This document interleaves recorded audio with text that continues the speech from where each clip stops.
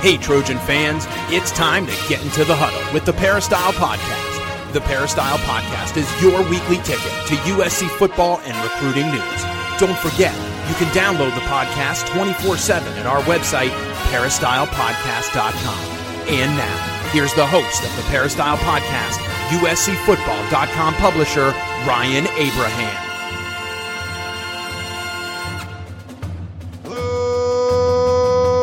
Trojan fans, welcome to the Peristyle Podcast on a Tuesday, Election Tuesday. Hopefully everyone's out there and did their civic duty and voted in the election. But we have a great podcast for you today with Keely Eure of USCFootball.com. Follow her on Twitter, at Keely is my name. A little preview of USC Arizona State, talking about some of the news and notes around the football program. It's game week for the first time in about, 11 months? We get to talk about an actual game, so excited about that. If you have any questions or comments, email us podcast at uscfootball.com or call or text us at 424-254-9141. We'd love for you to go on the Apple Podcasting app and leave us a 5-star rating, positive review, comments, feedback, suggestions, anything. That really helps us as far as growing the show. And any questions you put there on the Apple Podcasting app will bump you to the top of the list. I think we have one today, so we'll get to that in a minute with Keely Eure, who's joining us right now. Keely, how you doing? Hello, Ryan. Doing well. We made it to game week. I feel like I say that we made it a lot, but we actually made it, Ryan. There is going to be a game on Saturday. It's pretty crazy. Yeah. What's that song? Looks like we made it. It's like, I forget who sings that, but it was, I can't sing very well, but we did make it. It's a long what is it? Has it been 11 months, right? What was the last game? I believe it's been like 9. Well, what are you counting from? March or like the last game we covered? No, the last game. The last time we talked about a game. Long. Like December super to long. Almost a year. Yeah, December 10 months. You're right.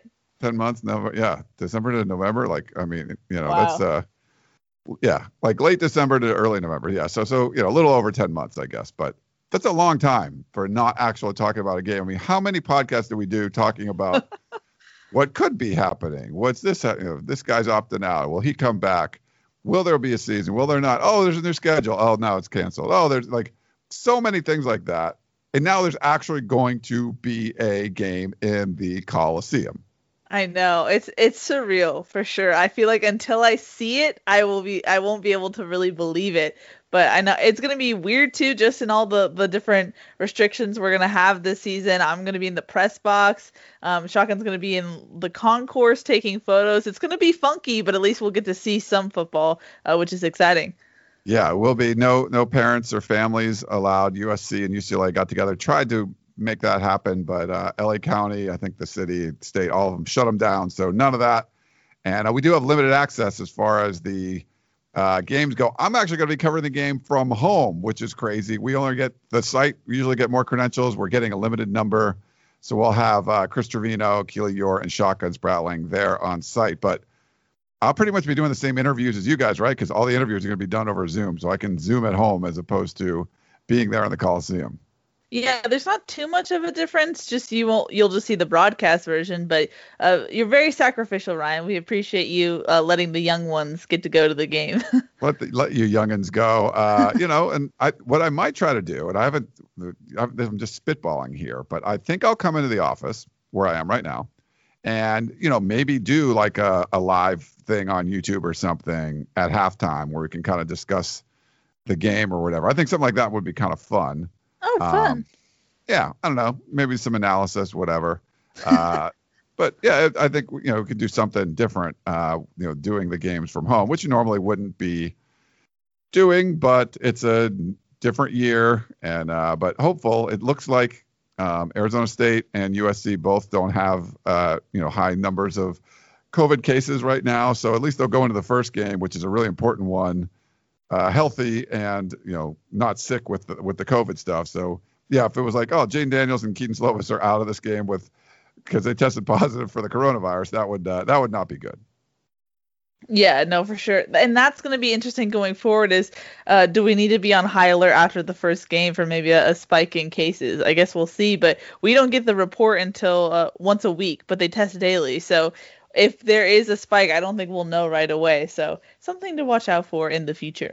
Yeah, there might be some rumors and stuff. And it's funny, on Monday night, Clay Helton was talking on Trojans Live about, like, I think Sean Cody asked about pregame meals and things like that. And Clay Helton was like, we're not allowed to do those anymore. So you get your meals are delivered to your room, because if you gather in a big group and have a meal together, that's one of the ways that the coronavirus can spread. So I think they've done a good job taking the precautions.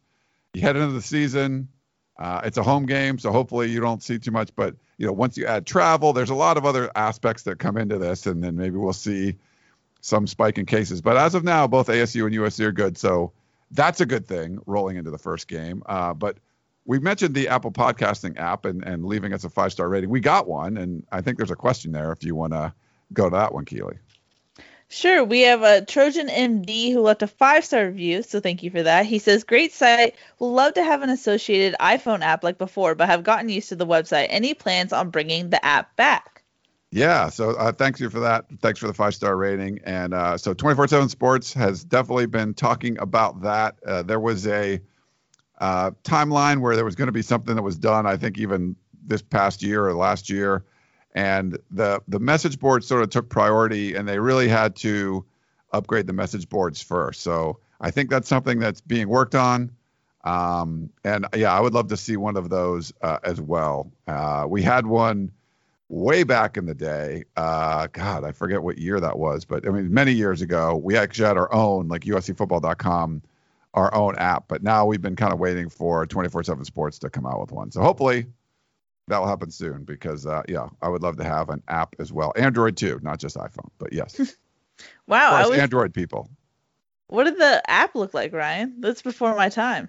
Before your time, yeah. So this was back when I was at the other network at Rivals, and so there was I think it was a message board user from the Missouri site, I believe, Gabe DeArmond, and they created this kind of really rudimentary app that connected to the Rival software at the time was pretty old. It came over and Yahoo never upgraded it and stuff. It was pretty old, but you could basically have an app that would sort of like, you could log into it and read and post on the message boards. It was pretty basic, but it worked well and people liked it, and so he created that for the Missouri site. And then we, like a bunch of other sites, like licensed him to basically like kind of copy paste, change the logos and stuff like that for our site. So they were really it wasn't like a Rivals app. It was an individual app, and they were cool. And then I think at some point, like Rivals changed it, like they changed the technology and it just made the app useless. Or it might have been, well, we left in 2014 for Scout. I think the app was sort of going away at the time, and then we moved anyway, so it wasn't working anymore. But yeah, so it was kind of a janky, it was like a MacGyver app, I guess you could say. Interesting. Okay, got a little history timeline there. Yeah, nice. But yeah, that was like 7 years ago or something. So like, we had an app then, and I don't know. But yeah, I think it would be cool to have it, and I think it's something that a lot of users would like. So hopefully we can get that soon. But there've definitely been people talking about that to the 24/7 Sports development people, like, hey, we need an app. Yeah, and they've been working on it. I know we had a full site meeting a couple weeks ago, and they said that they had to prioritize the message boards and get those up to date, because an app wouldn't even support how old the message board backend was. So it sounds like they're progressing on the app on that front. Yeah. I remember being at Scout too. They were working on it, and Scout came out with an iPhone app but didn't have an Android app. So I was kind of mad about that. I was like, what? That was kind of a little janky too, but whatever. Yeah. So thank you for the review, and hopefully there's a lot of app talk for today.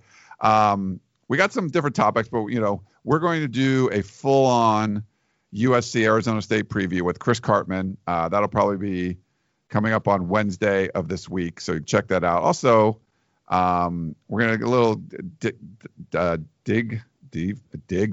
can't even speak now. A deep dive into Traveler. Traveler's not going to be at the games, Keely. There's a long tradition of Traveler being at the games. Wow. I feel weird that I can be there and Traveler can't. It seems kind of wrong. Yeah, but we're going to talk to Joanne Asman, and she's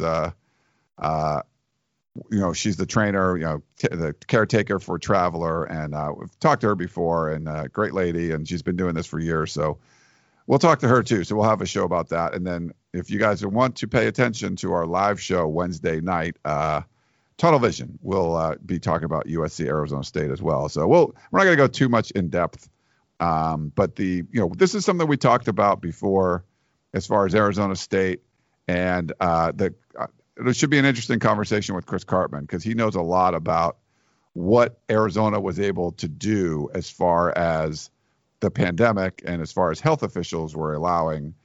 On one end, you got a new offensive coordinator. They bring in Zach Hill from Boise State. He's been getting rave reviews so far. But you have Marvin Lewis, longtime NFL guy, and Antonio Pierce. They're co-defensive coordinators. And so you don't really know what to expect. And usually you're replacing two coordinators. You don't have all this downtime. It's really hard to implement things. Like USC wasn't able to physically implement their new defense until like just a few weeks ago, right, in person. So the advantage, and we talked about this, and the advantage Arizona State has was they started spring practice early. It's funny, in 2019, they would have got all of their spring practice in before the pandemic hit because they finished it in February.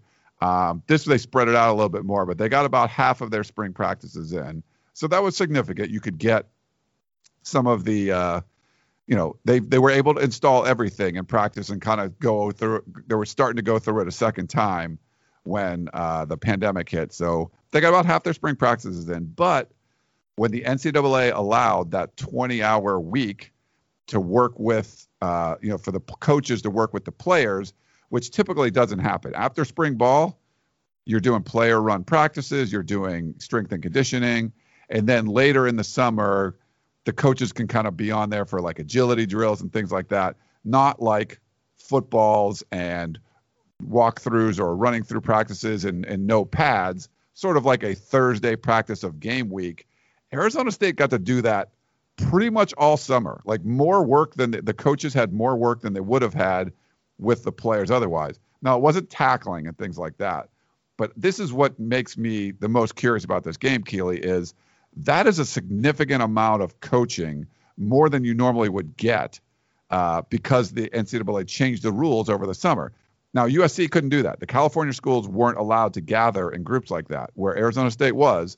And the very first thing I said about this was, before the schedule came out, USC would rather see ASU later in the season than early. And turns out it's the earliest it could possibly be, 9 a.m. on the first game. So that's the X factor for me in all of this, is all of that practice time. Yes, I know it wasn't tackling. I've talked to some people at USC that just don't seem to think it makes that big of a deal. But the people I've talked to at Arizona State, I mean, they really feel like that could be a difference maker. USC is still a double-digit favorite in this one, but we've seen slow starts, like you've pointed out many times, Keely, from USC. This is going to be a well-prepared Arizona State team with a returning quarterback. That, to me, makes this matchup all that much more interesting because of what Arizona State's been able to do over the summer. No, without a doubt. Like you said, we've noted how USC just starts slow, and usually they can get away with that because they're playing a lesser opponent. But if you have a team that has some talent, we got to talk to Clay Helton and Graham Harrell on Monday, and both of them circled Jaden Daniels as a talented, one of the best quarterbacks. I think Clay Helton said at least on the West Coast and maybe in the country. But if you're playing against a talented team that they seem to have a scrappy vibe to them, Ryan, it seems like I've been reading some of their practice interviews, and they feel like they can show the nation something on Saturday. You never know what can happen. And that's what we've seen with USC is, on paper, they should win a lot of games. But when you get down to it, what happens? They get outplayed. They get outcoached based on fundamentals. And so I know Clay Helton said that was something that they wanted to emphasize in training camp, the physicality, the fundamentals, which, to be honest, is probably something you should always emphasize in your training camps. But, at least you're identifying it coming into this season. But then you get into this past weekend, and USC essentially has a walkthrough type of scrimmage. I don't even know if you can call it that. On Saturday, Helton called it a mock dress rehearsal, which seems a little redundant in my opinion. But a mock fake not real, like I said, mock comedy. dress rehearsal thing, which is just interesting. And Shotgun Spratling, our own Shotgun Spratling, asked Clay Helton about it, and he said, I felt like we had a ton of scrimmage opportunities, and so he made the call as head coach to not have the team really scrimmage. He said they had a half of situational football. That's what they accomplished on Saturday. Now, because USC does have Election Day off today, there are no football activities today, so they did practice Sunday in pads and Monday in full pads. So the schedule's a little wonky, so maybe that's why you have Saturday go lighter. But, it's just interesting. We talked about it before, Ryan. If you want to have a culture change, if you want to have an actual increase in physicality, you have to do things that are outside of your comfort zone. And one of those being maybe you go a little bit harder on that Saturday. I don't know, Ryan. And the thing that's odd to me is that Todd Orlando wasn't able to be at USC's previous scrimmage because he was dealing with a personal matter. So your defensive coordinator hasn't seen the team fully in a scrimmage atmosphere since the first scrimmage, I believe. I could be wrong, Ryan, but it just seems weird. Wouldn't you want Todd Orlando to get another round of scrimmaging under his belt and seeing what his defense has to offer at this point? I don't know. I know I sound very skeptical and a little bit like a hater, but it's just a little odd to just see the same thing that we've seen the past couple seasons leading up to the regular season, when there's been so much talk about physicality. It's like, well, why are you doing the same thing when you actually get closer to when it counts? Yeah. I don't know. No, I agree with you, Keely. Hold on, I got to give you some applause. You totally see you've come into your own here at USCFootball.com. You just Dan Webbered me. We were talking about previewing Arizona State, and then you went to like one of the next topics and talking about practice. Like you completely Dan Webbered it. That was amazing. My God! I hope I'm doing him proud. I didn't mean to do a Dan Webber. Wow, this is crazy, Ryan. I need a moment to collect myself. See, Dan rubbed off on you all these years. But no, well, and that's, great points, obviously. I was going to talk about that in a little bit, but we can, we talk about that now. But a few more topics, because we're going to get into more detail about Arizona State with Chris Cartman. He knows better than anybody. But, Zach Hill, the new offensive coordinator, should be really interesting to see what they do. A lot of young receivers. They probably had the best receiving class ever at Arizona State last year, and you bring back Frank Darby from last year's squad too. But replacing guys like Brandon Ayuk and Benjamin, not going to be easy. But Jaden Daniels didn't play in the game against USC last year, so that would be an opportunity for him. The defense is going to switch. They were kind of running that 3-3-5-ish sort of thing. Now they're going to have a more traditional 4-3. They should just it's one of those things where they don't want to make mistakes. They just want to go with an attacking style. LSU made a switch like that, and their defense is terrible now. They bring in Bo Pelini. So we'll see what that does, but they got to keep it simple for the guys, because you don't want them in that different front, especially against an air raid kind of team.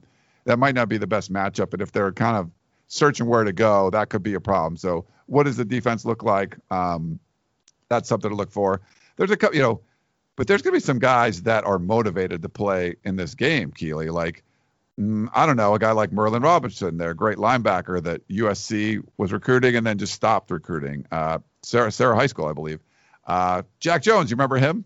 Third-team All-American at one point. There's some guys, I think, and a lot of the guys probably that, maybe didn't get recruited by USC and end up at Arizona State.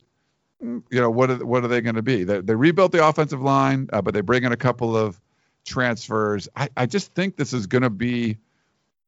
I still think it's probably going to be. Outside of Utah potentially, but this probably is going to be the toughest game because of all the X factor of, the first one. USC starts slow. They've had all this practice time. I think this is going to be like the game of the year, and this is sort of like NASCAR, right? When you do the Daytona 500 first, like this is the big one. And you get it right out of the gate. Yeah, that's why it's just I'm really just emphasizing the physicality and how USC will be prepared, because you have to be on your A game for this game, or else it kind of dictates the whole season. And so it was interesting trying to get some info from Graham Harrell on Monday. How are you scouting this defense? And he said, we really don't know what we're going to get, to be honest with you. And so he said that as a result, he's basically been testing USC's offense, especially the offensive line. He said, we're dialing up a bunch of different pressures, making sure that they communicate whatever they're going to see on Saturday. So it's interesting just to see how, when you don't know what to prepare for, how do you prepare? And then this is a defense who didn't get to play Jaden Daniels, so it's not like they have experience on that front. So it's a lot of unknowns, and like you said, Ryan, it's not something you want to face in your first game. It's not like you can see the first game and get that film off of that and prepare off of that. So it's hard, because on paper, yes, USC should take care of business, but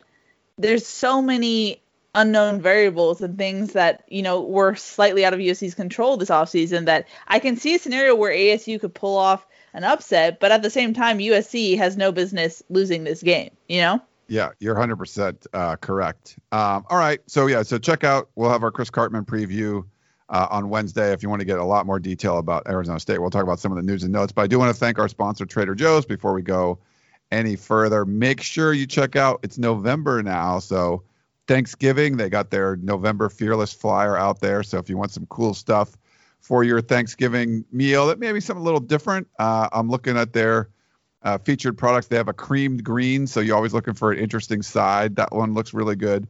Apple cranberry tarts, which, I love my sweetness there. So those are good. There's a holiday vegetable hash, pastry wrapped turkey and stuffing. So if you want, maybe a little pre-Thanksgiving meal, you want to get a little taste of the turkey, you can get that at Trader Joe's. So some cool stuff there. Make sure you check out TraderJoe's.com and their Fearless flyer.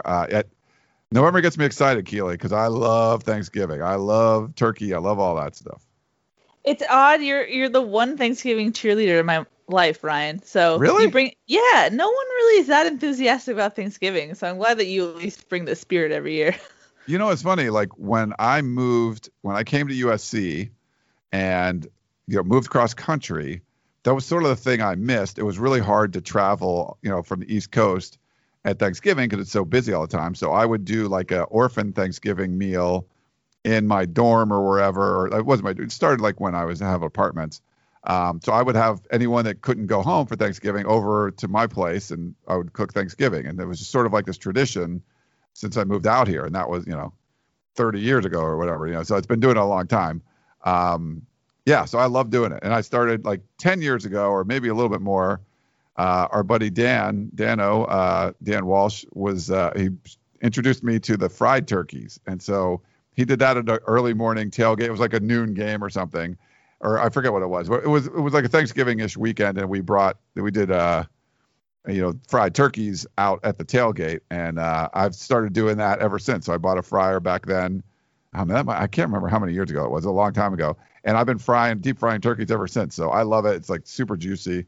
But yeah, Thanksgiving's just one of my favorite meals of the year. And then always make way too much and then eat it for like the next week. And I don't get tired of it. I can eat it every day. Very nice. If I'm lucky, sometimes I get your leftovers too. So I benefit from your enthusiasm as well. You liked it, right? You liked the it's good stuff. Yeah. The fried turkey's pretty good. Mm-hmm. All right. Now I'm getting hungry. Let's see. So we talked about that. They didn't have a scrimmage on Saturday. Clay Helton didn't want to have like the 3 days padded practices in a row. I know that got the message board people riled up a little bit. I talked to Harvey Hyde. He wasn't real happy about that either. So we'll see how it that turns out. The good news though, injury front, seems like, we heard him on Trojans Live talk about all the dudes that were coming back. Drake Jackson is back. Brandon Peely's back. Kanai Malga. Marquis Stepp had a great practice on Monday when they went full pads. Vivai Malapai, same sort of thing. So it looks like they're healthier now, which is a good thing. And you want to go into this really important game as healthy as possible. We haven't always seen that, but it looks like this team, no COVID stuff, and everyone looks healthy.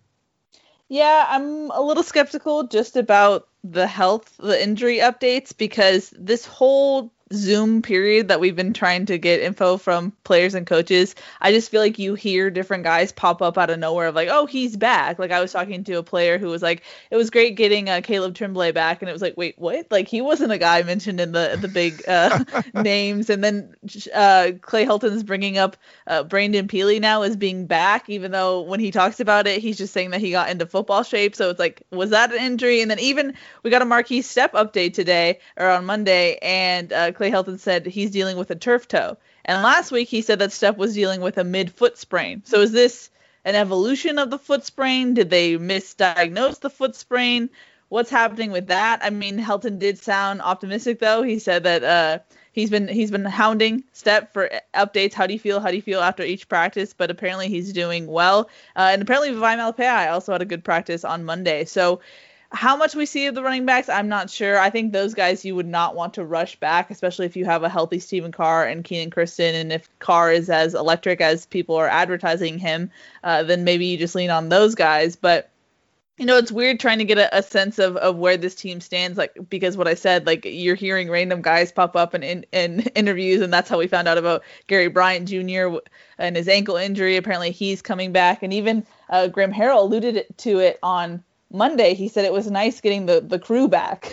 And he said there was just bumps and bruises around the skilled positions, and that really limited what they could do at times. And so, Ryan, you and I have highlighted, you know, just the wide receiver position group alone were pretty thin. And so I think Harrell was alluding to that, and the running back. So again, it's coach speak, so take it with a grain of salt. I know we've seen Vivai Malepeai and Stephen Carr in 2019. It sounds good. They warm up and then they come out for game time in no pad. So to me, it's one of those, when I see it, I'll believe it as far as injuries. And I'm excited at least to get a sense of where everyone stands with the game and kind of have a track record, or start tracking in an Excel sheet everyone's injuries and if they're playing or not, because otherwise there's no way we can really know without seeing practice. So that's just one of the weird wrinkles of the 2020 season. Yeah, weird wrinkles for sure. And you mentioned the coach speak stuff. We got to hear from Clay Helton twice on Monday. There was Trojans Live, and then he had a Zoom call in the morning. And then because of the election and everyone gets the day off for Tuesday, we heard from Graham Harrell and Kevin Slovis and Amon-Ra St. Brown. And I don't want to be, I mean, the cliches were flying. Like, there was a lot of them. And, you know, we've heard them before. I feel like it was midseason form as far as cliches go. But the one thing that stuck out to me was, and it's one of those things where I think Clay Helton needs to stop saying this. He said their best football was played in the second half of the season.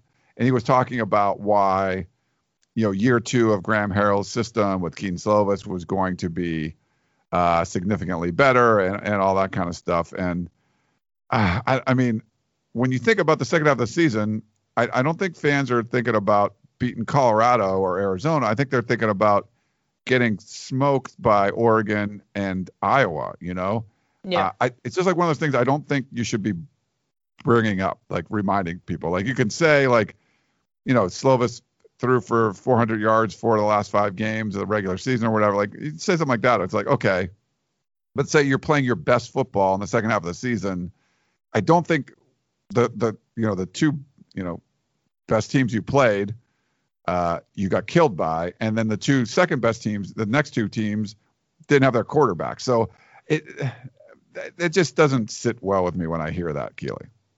Yeah, it's worrisome because you'd hope, in order to be realistic and identify issues with your team and therefore correct them, you would have to have like a realistic sense of where you stand. And to hear Clay Helton say things like, oh, we played our best ball in the second half, it's like, well, no, you didn't. Now, I can understand if you say, hey, Keaton Slovis didn't know he was going to be a starter, and he really progressed and grew in the second season, and that's why you saw those numbers that he put up. Sure, I can totally get down with that, but, you know, Oregon just plain out beat you. Keaton Slovis threw 3 interceptions. That's not a good effort by your team. And then Iowa put up the most points, I believe, all season against your defense. And so it it's hard when it just doesn't seem like he's saying things that are based in reality. You want your head coach as a USC fan to be a good evaluator of where you stand, where the team stands. And if he says things that are overly optimistic, which is just Clay Helton, so at some point I understand that. But at the same time, like, you don't have to say some of the things you say, it's just a little irritating. It's just like, we all saw this. And that's why I keep saying that it's really difficult as a reporter to just get basically telephone of practices. Like, yeah, the practice happened, but we're seeing it through the eyes of evaluators who don't have a good track record or have some credibility issues. And that's why I'm really itching just to get to see this team for my own sense on Saturday. So that way I don't have to rely on the coach speak that sometimes I think is too optimistic at times. Yeah, no, and I think Shotgun had a good point on your Family Feud podcast where if you just hear a coach saying everything was great, blah, blah, blah, it comes down to when like a player says something sort of rogue that's different than what everyone else is saying. And I think it was like Elijah Griffin saying how much more physical practices were than they were last year, something along those lines. Like, then you go, okay, that's not something that normally was said, or you don't usually compare to last year. I tend to believe what he's saying. So maybe that lends credibility to some of the other stuff the coaches were saying that you sort of would have to, listen to with a grain of salt. Yeah, and Chris Steele and Elijah Griffin have been known for their more honest interviews. So that actually had a lot of weight when they were saying that the new defensive staff has a lot of energy, and that in 2019 they didn't practice hard and all that. So it's a balancing act. Like, how much do you really take what they're saying? How much do you take it for a grain of salt? But I think from what I've heard, the defense looks different. The defense looks energetic and ready to go. And so we shall see, Ryan.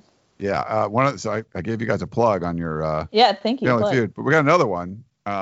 So because you were talking about the USC's deal with, was it Boulevard BLVD Productions and the hype video that they put out last week, and within 24 hours they had to pull that video, and we got an apology from athletic director Mike Bone. Talked about this a little bit with Harvey Hyde. Not a fan. He doesn't like that. So he'd rather see them like touting, the Heisman winners or Rose Bowls or championships as opposed to like the LA party scene. Like, he just didn't it didn't sit well with him. He's an older gentleman. I mean, I thought it was fine. Like, I just thought I wasn't cool enough to understand like what was going on, but I assumed like the kids would like it. But I heard like the THT guys, and they're younger, like they're in their 20s or 30s. They didn't seem to like it either. And they're definitely closer to that age where they didn't like the rap song as much. And, there was, I didn't feel I was qualified not to like it, cause I just don't, it could be the coolest thing ever. And I just wouldn't know. But you were around it more, and like, you're closer to that age too, kind of what you thought initially, and then what you thought about the video getting pulled. Yeah, I was kind of a hater of the video, if I'm going to be completely honest. But at the same time, I recognize that I'm not the target audience. I'm not a 16-year-old boy in a random town in the U.S. where LA is not available to me, So I understand how it could be exciting to a recruit. But at the same time, like, I'm very much, it's too flashy for me. It was flashy, it was cheesy, and at the same time, you can be as flashy as you want to be, but if you're not developing players, if you're not winning, you're not going to get the players you want, the players that you're desiring and trying to get through this video. So I was not a fan of the video itself, but the concept of what USC is doing, I actually am a fan of. So they're partnering with J1S, which is basically an in-house. They're going to make it an in-house like marketing PR type of operation through what USC created, Boulevard Studios. And what they're doing is basically getting out ahead of the NIL, name, image, and likeness market, basically. And so they're trying to not copy what Alabama or Clemson will do. And they're trying to say, hey, look at recruits.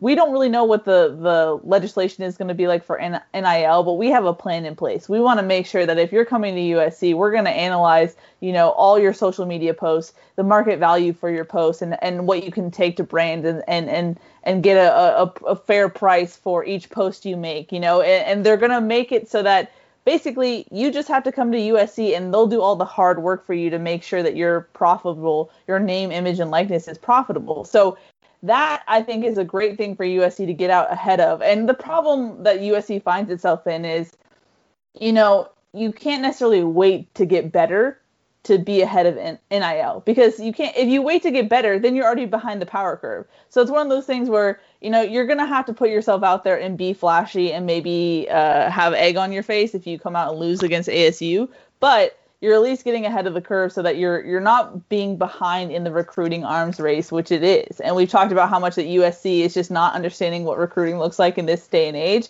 And this is a sign that USC is understanding where things are going and how they want to and how they want to be a player in where things are going. So, it was weird in the sense that the video itself made it seem like COVID-19 is not even a thing right now. And knowing how much that USC is strict about their protocols, not seeing players with masks and how, flashy it was, I think that's where the issue came up and why they were ultimately forced to delete the video. But at the same time, if you want USC to be bold, if you want things to change, I think you need to go along with bold moves like this, So it's a mixed bag for me, but I like the fact that they're trying to get ahead of NIL and they're putting together Boulevard Studios, which if you look at the press release and what we wrote about, that's something that professional athletes would pay a ton of money for a marketing company to do.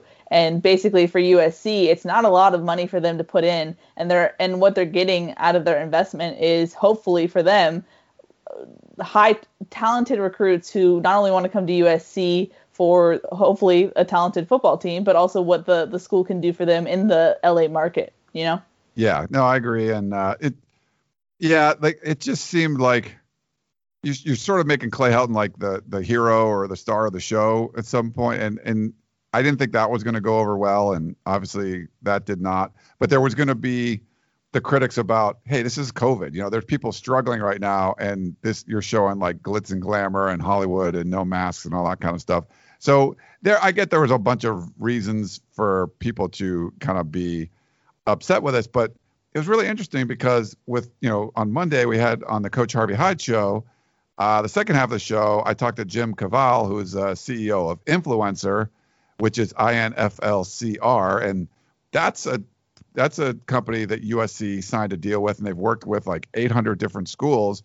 And that was really interesting to me, what he had to say about how they would work with schools and calculate what, different, your different social media reach would be worth, what Michael Pittman's worth would be, what guys like Juju Smith-Schuster have been able to do, really getting ready for the name, image, and likeness. That was kind of like, that seemed more like the nuts and bolts behind what would make these players be able to earn their maximum amount.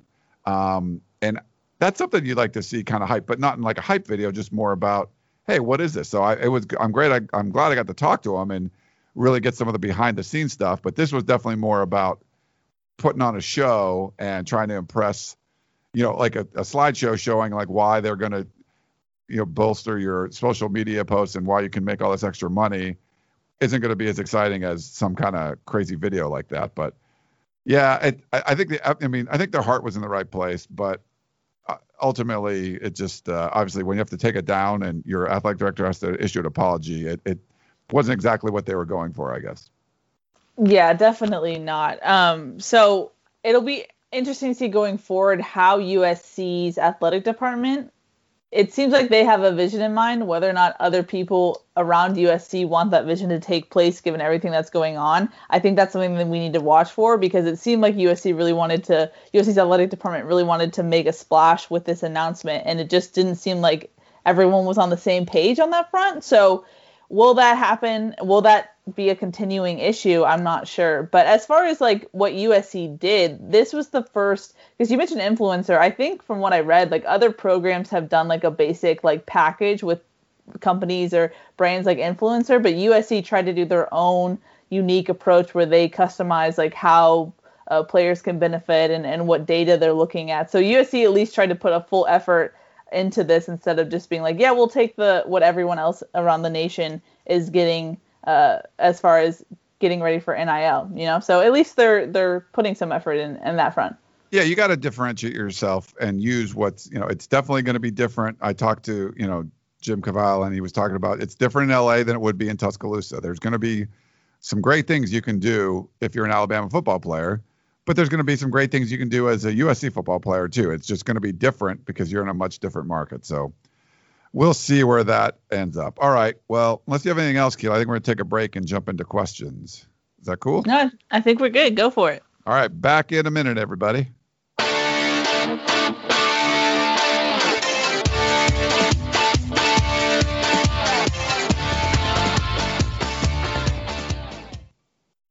All right, we're back here on the Peristyle podcast, previewing USC and Arizona State. So excited that we're actually going to have some football. And Keely, it's super cool that this game is at 9 a.m.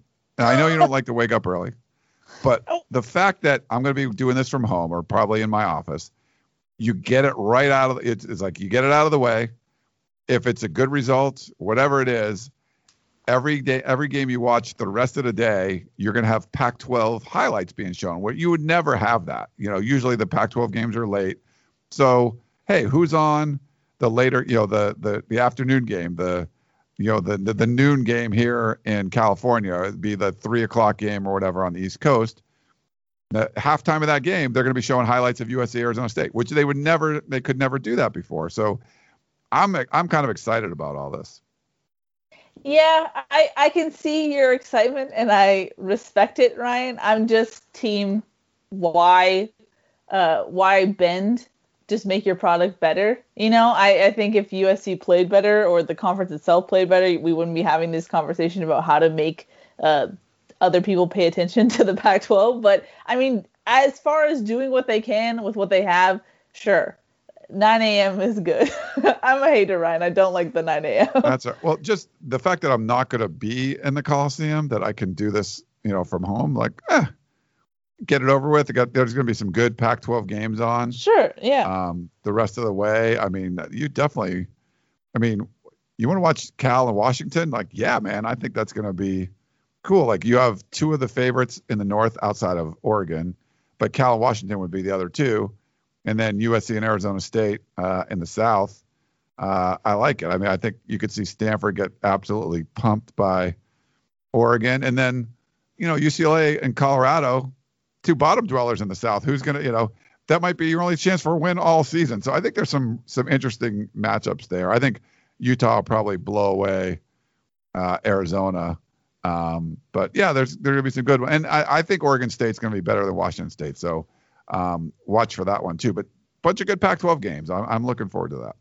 What's crazy is I haven't even processed the fact that there are other Pac-12 games on. I've been singly focused on USC, ASU. I'm like, oh, right. Okay. There's actual other Pac-12 games. So thank you, Ryan. Now I'm excited to watch some more football after covering USC.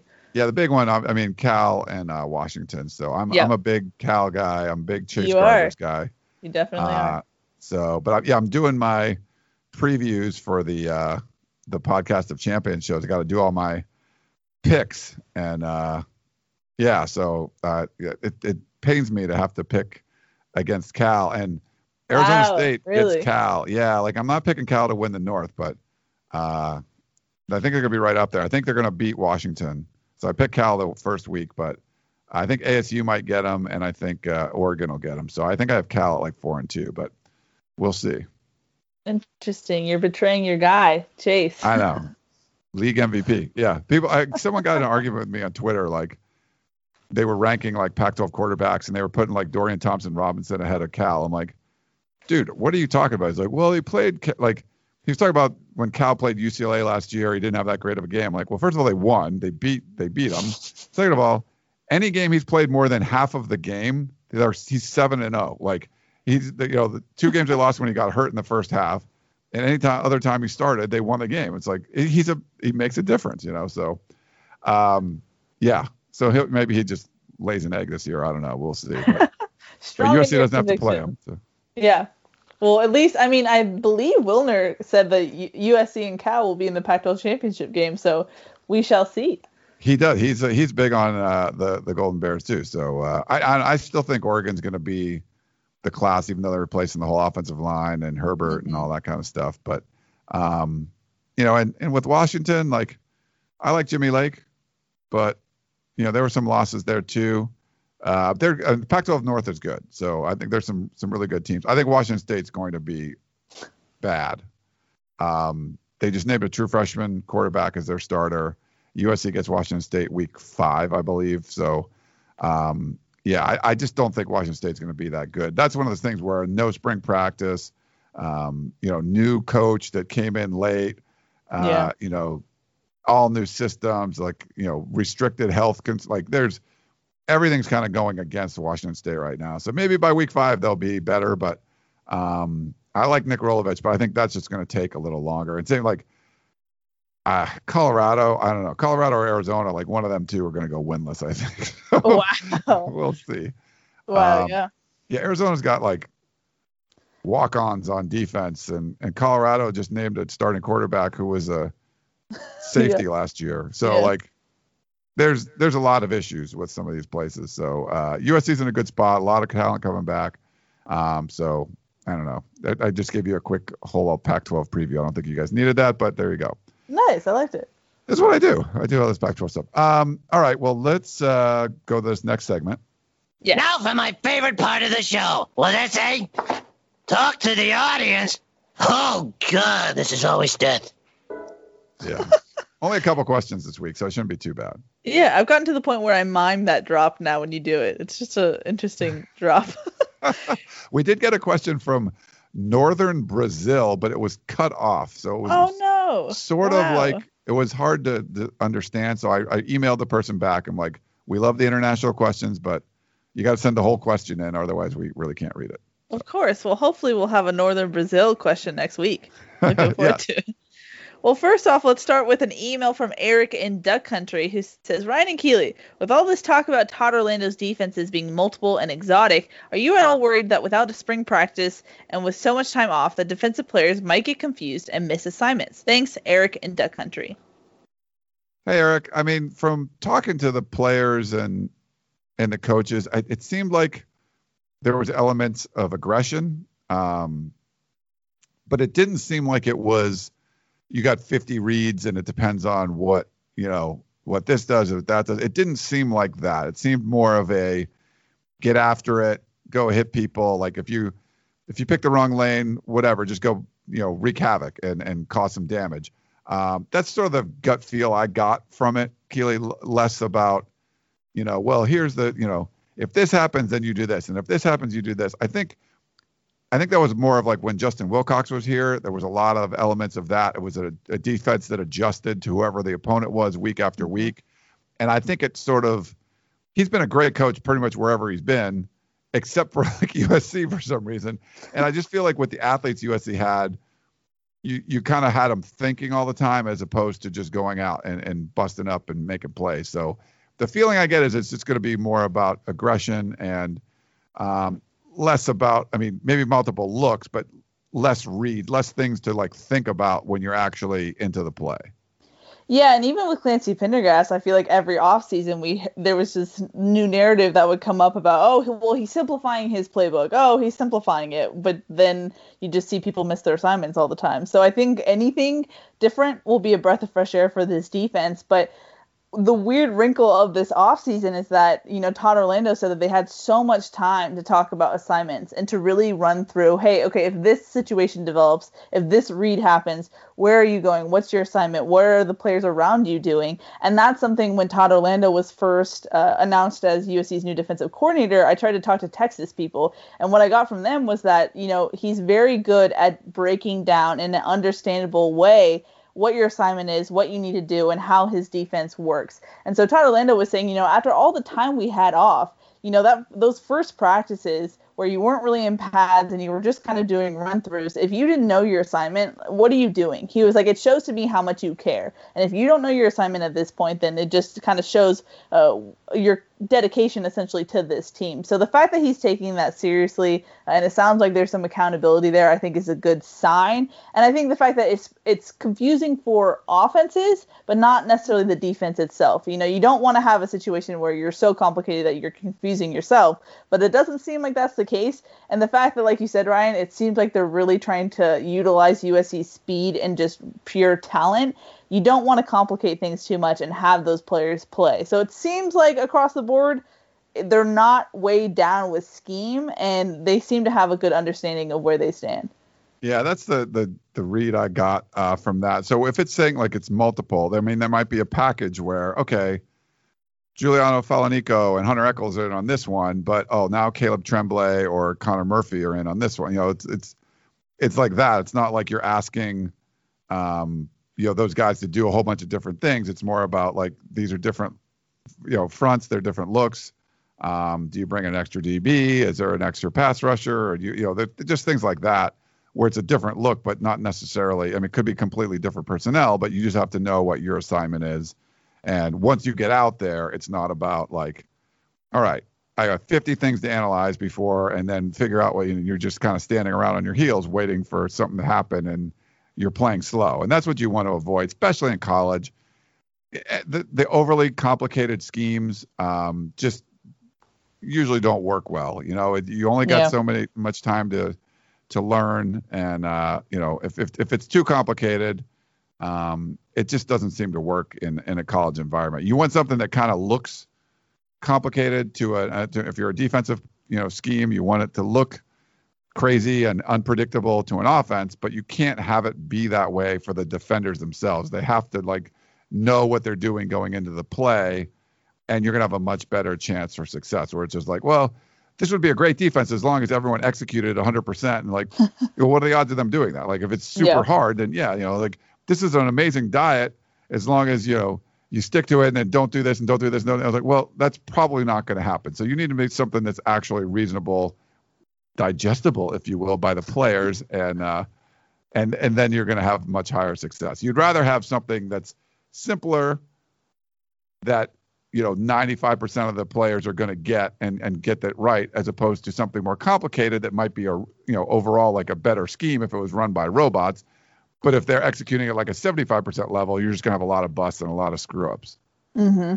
And, I feel like the litmus test, or the weather balloon, if you will, for whether or not this defense is too complicated is with Palaie Naotote. That's something where we've heard that Todd Orlando has really taken to him and coached him hard and really tried to develop him. And EA, for his part, just seemed like he has that talent, but at times he would just miss his assignment or make the wrong read. And so if he's actually developed where he's making plays and he doesn't look lost out there, I think that's a good sign, where not only is it not too complicated, but Todd Orlando is developing those guys who had trouble maybe being more on the IQ side of the game, So I think if we see progress from him, I think that's a good sign overall for Orlando's defense. Yeah, I would agree with you there. Well, shall we move on to our final question? It's from our buddy Dan, class of 1962, who says, "Hi, Keely and Ryan. Recruiting seems to be extending out to the future years so that schools are getting commitments from high school sophomores and even freshmen. When Lane Kiffin did that as USC's head coach, it was a big news story. Now it's the norm. Early commitments 2 and 3 years ahead of the recruit's graduation is interesting, but relatively meaningless, because all of that could happen just like what happened with that all that could happen is like what happened with that Kiffin recruit. What are your thoughts about getting commitments from young high school athletes, and how does that take away from the recruitment of high school seniors? Thank you for all that you do to keep us old Trojans informed." Oh, fight on and win, Dan, class of 1962. Thanks, Dan. Well, first, I don't think it takes anything away from the seniors. It's just a process. It happens. This is a crazy year anyway. You can't take visits. The class of 2021 guys are relying on the visits they took when they were the younger recruits. And if they were able to go visit some campuses, they don't get their official visits. They don't get any of that. So this class coming up, they're relying on what they were doing as a younger recruit. I think, if you listen to Gerard Martinez and his recruiting rants, or any time we've had him on any of these shows, verbal commitments mean less and less almost every year. Certainly The younger the player is, it means even less. Signing players has meant less. I mean, it's, enrolled players have meant less. You could see that we've seen guys leave and come back. It's happened. There's transfers a lot. You're going to get that rule where you can transfer right away without penalty.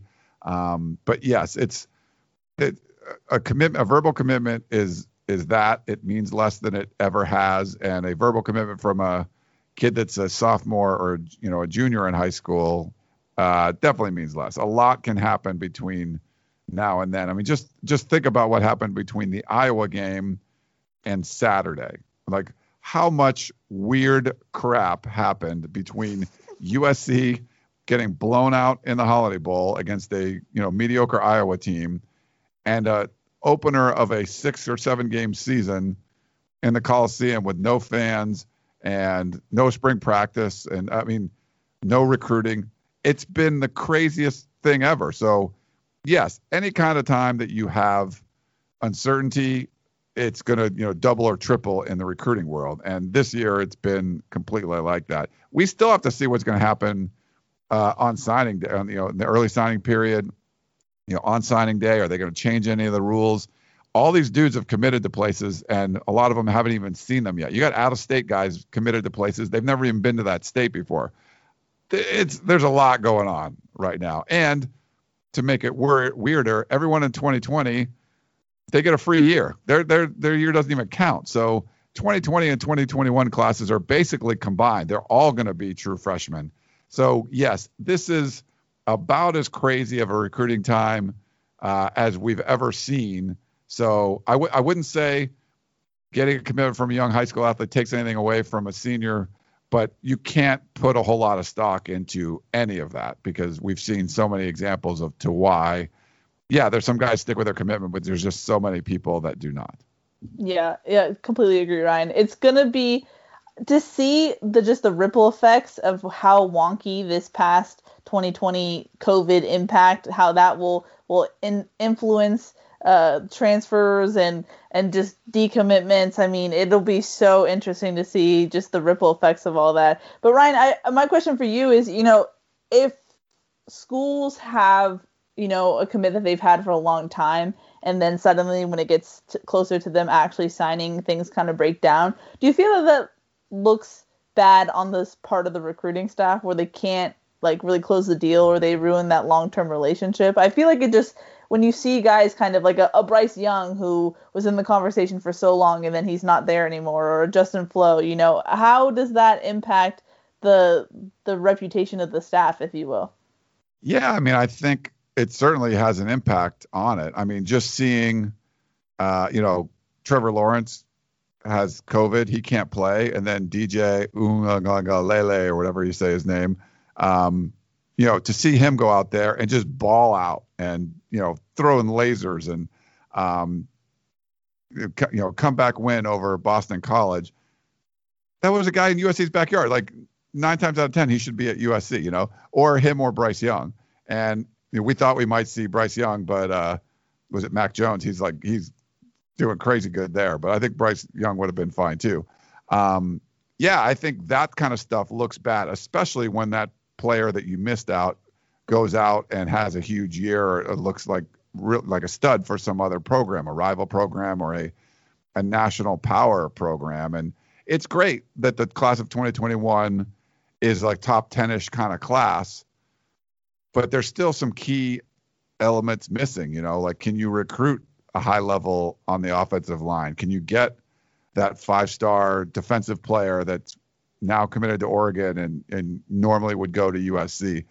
I think you got to get over that little bit of a hump too, because Oregon's been the class of recruiting in the Pac-12 the last couple of years, and USC getting back in the top 10 is normal. Like, that's where USC should be. So yeah, I do think it reflects poorly on the staff.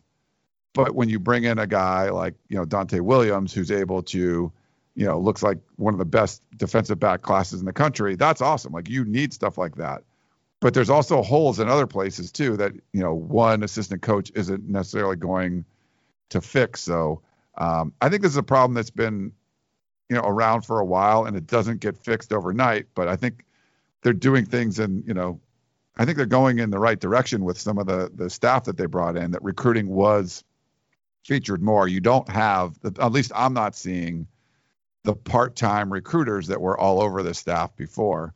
But there's been some damage done, and, letting 2 5-star quarterbacks go out of your backyard, letting all those offensive linemen go, and especially going to Oregon, some of the 5-star defensive players, the Justin Flows of the world, like guys that you normally would get, or you're able to get them. And there's some key ones, this year too. So we'll see what the staff is able to do that could close with some, you get a Corey Foreman or someone in the mix, man, that's huge. You miss on him again and he goes to like an Oregon or something. That's not going to, that's going to be like same old. At least the class overall will be better. But when you were missing on those guys and you had like, a 64 ranked class or something, that was a big problem, Keely.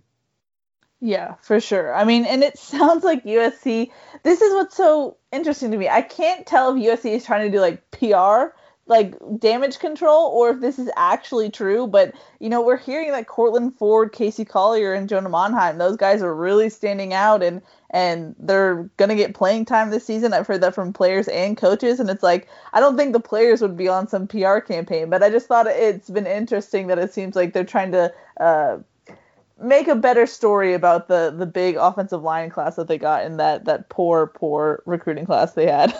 I'm going to, take your advice, and that's going to definitely be, I'll believe that when I see it. Exactly. If I see Jonah Monheim out there, like, playing in a game and like, when they get up a few touchdowns and he gets to come into the game and do some things like, all right, they really do feel like he's close. Or if he'd never seen the field, and even when they're blowing guys out and he's not out there, you're like, yeah, they're just blowing smoke. So, I mean, to me, looking at those guys, it just looked like there was a bunch of projects, and it just, there were definitely better prospects that would be able to start right away, or at least be in competition to do that they missed out on. Yeah. Now, hopefully the guys they got will be able to work out and they can develop them and they will get in there too. I just don't think of that group that, maybe they have to be in the 2 deep just because they've had some guys opt out, but I would lean towards, prove it. Let me see it. And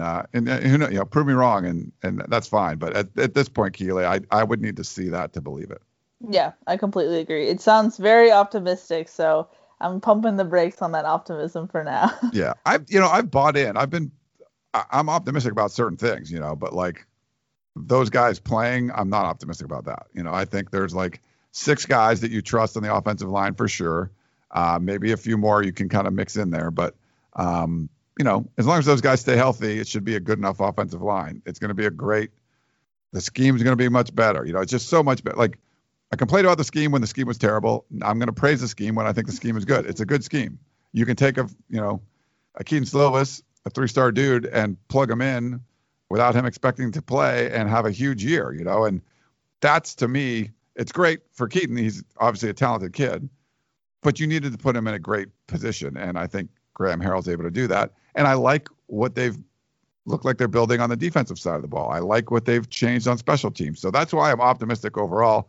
And you lopped off the hardest part of the schedule. Like, so you have the easiest part of the schedule left. There's like 2, games that you need to focus on to win. If you win those 2 games, there's no reason you should lose to anyone else on the schedule. And you could be 6-0. And I'm optimistic that they can actually do that. And, they win on Saturday.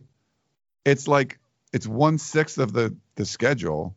But honestly, it's like more than half. Like you win that game, it's like you're more than halfway there to a Pac-12 South championship, which is crazy. Yeah.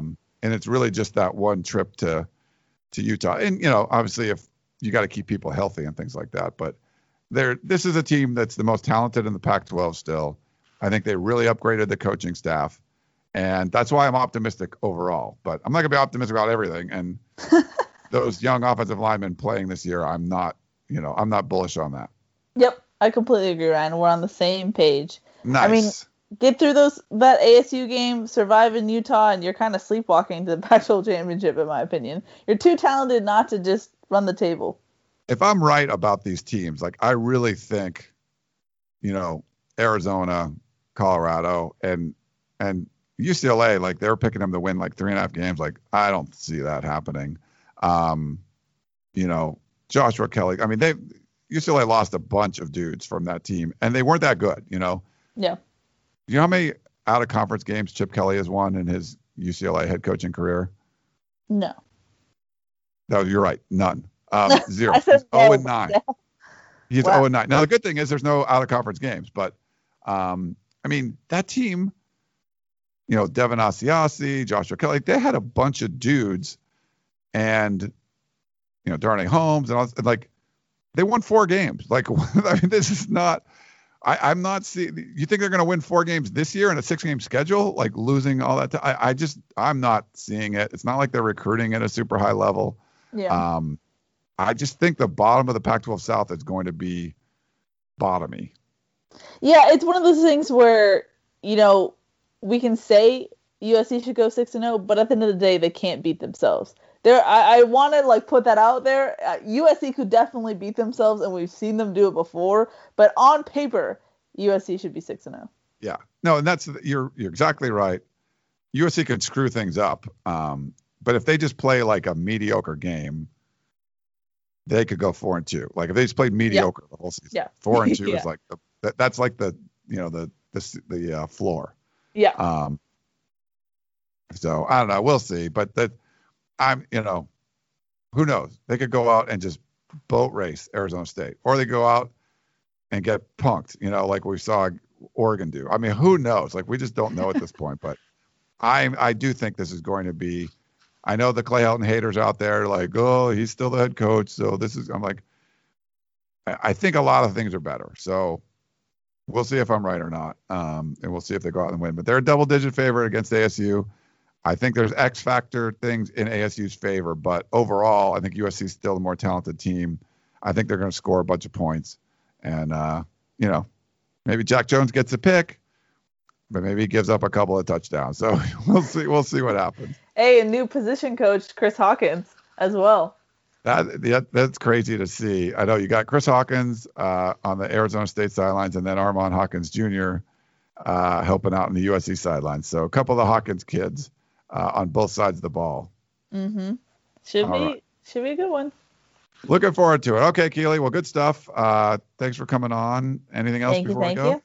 No, I'm just excited to cover a game, and we got television. We got more things coming up this week, so make sure you stay tuned for all the content we're putting out. Lots of content. We've got a couple more podcasts. We got a live show, and we're going to do our television Sunday night post game. So that is going to be fun as well. But that's Keely Orr. I'm Ryan Abraham. Thanks so much for tuning in to the Peristyle Podcast, and we will talk to you next time. You may have noticed that shopping at Trader Joe's is unlike shopping at other markets. People ask us all the time how we manage to have such unique, interesting, and delicious products at such great everyday prices. This is Dan Bain of Trader Joe's. The answer is simple. It's all in the way we do business. We buy directly from the manufacturer whenever possible. This helps to keep our costs low, and we pass those savings on to you. No gimmicks, just great values at honest prices. Every day at Trader Joe's. Thanks for listening. You've been listening to the Peristyle Podcast, presented by USCFootball.com. Be sure to tune in next week for the latest news on Trojan football and recruiting. Don't forget, you can automatically download the podcast directly to your smartphone or tablet for free. Just click the iTunes link on peristylepodcast.com or search for Peristyle Podcast at the iTunes Music Store.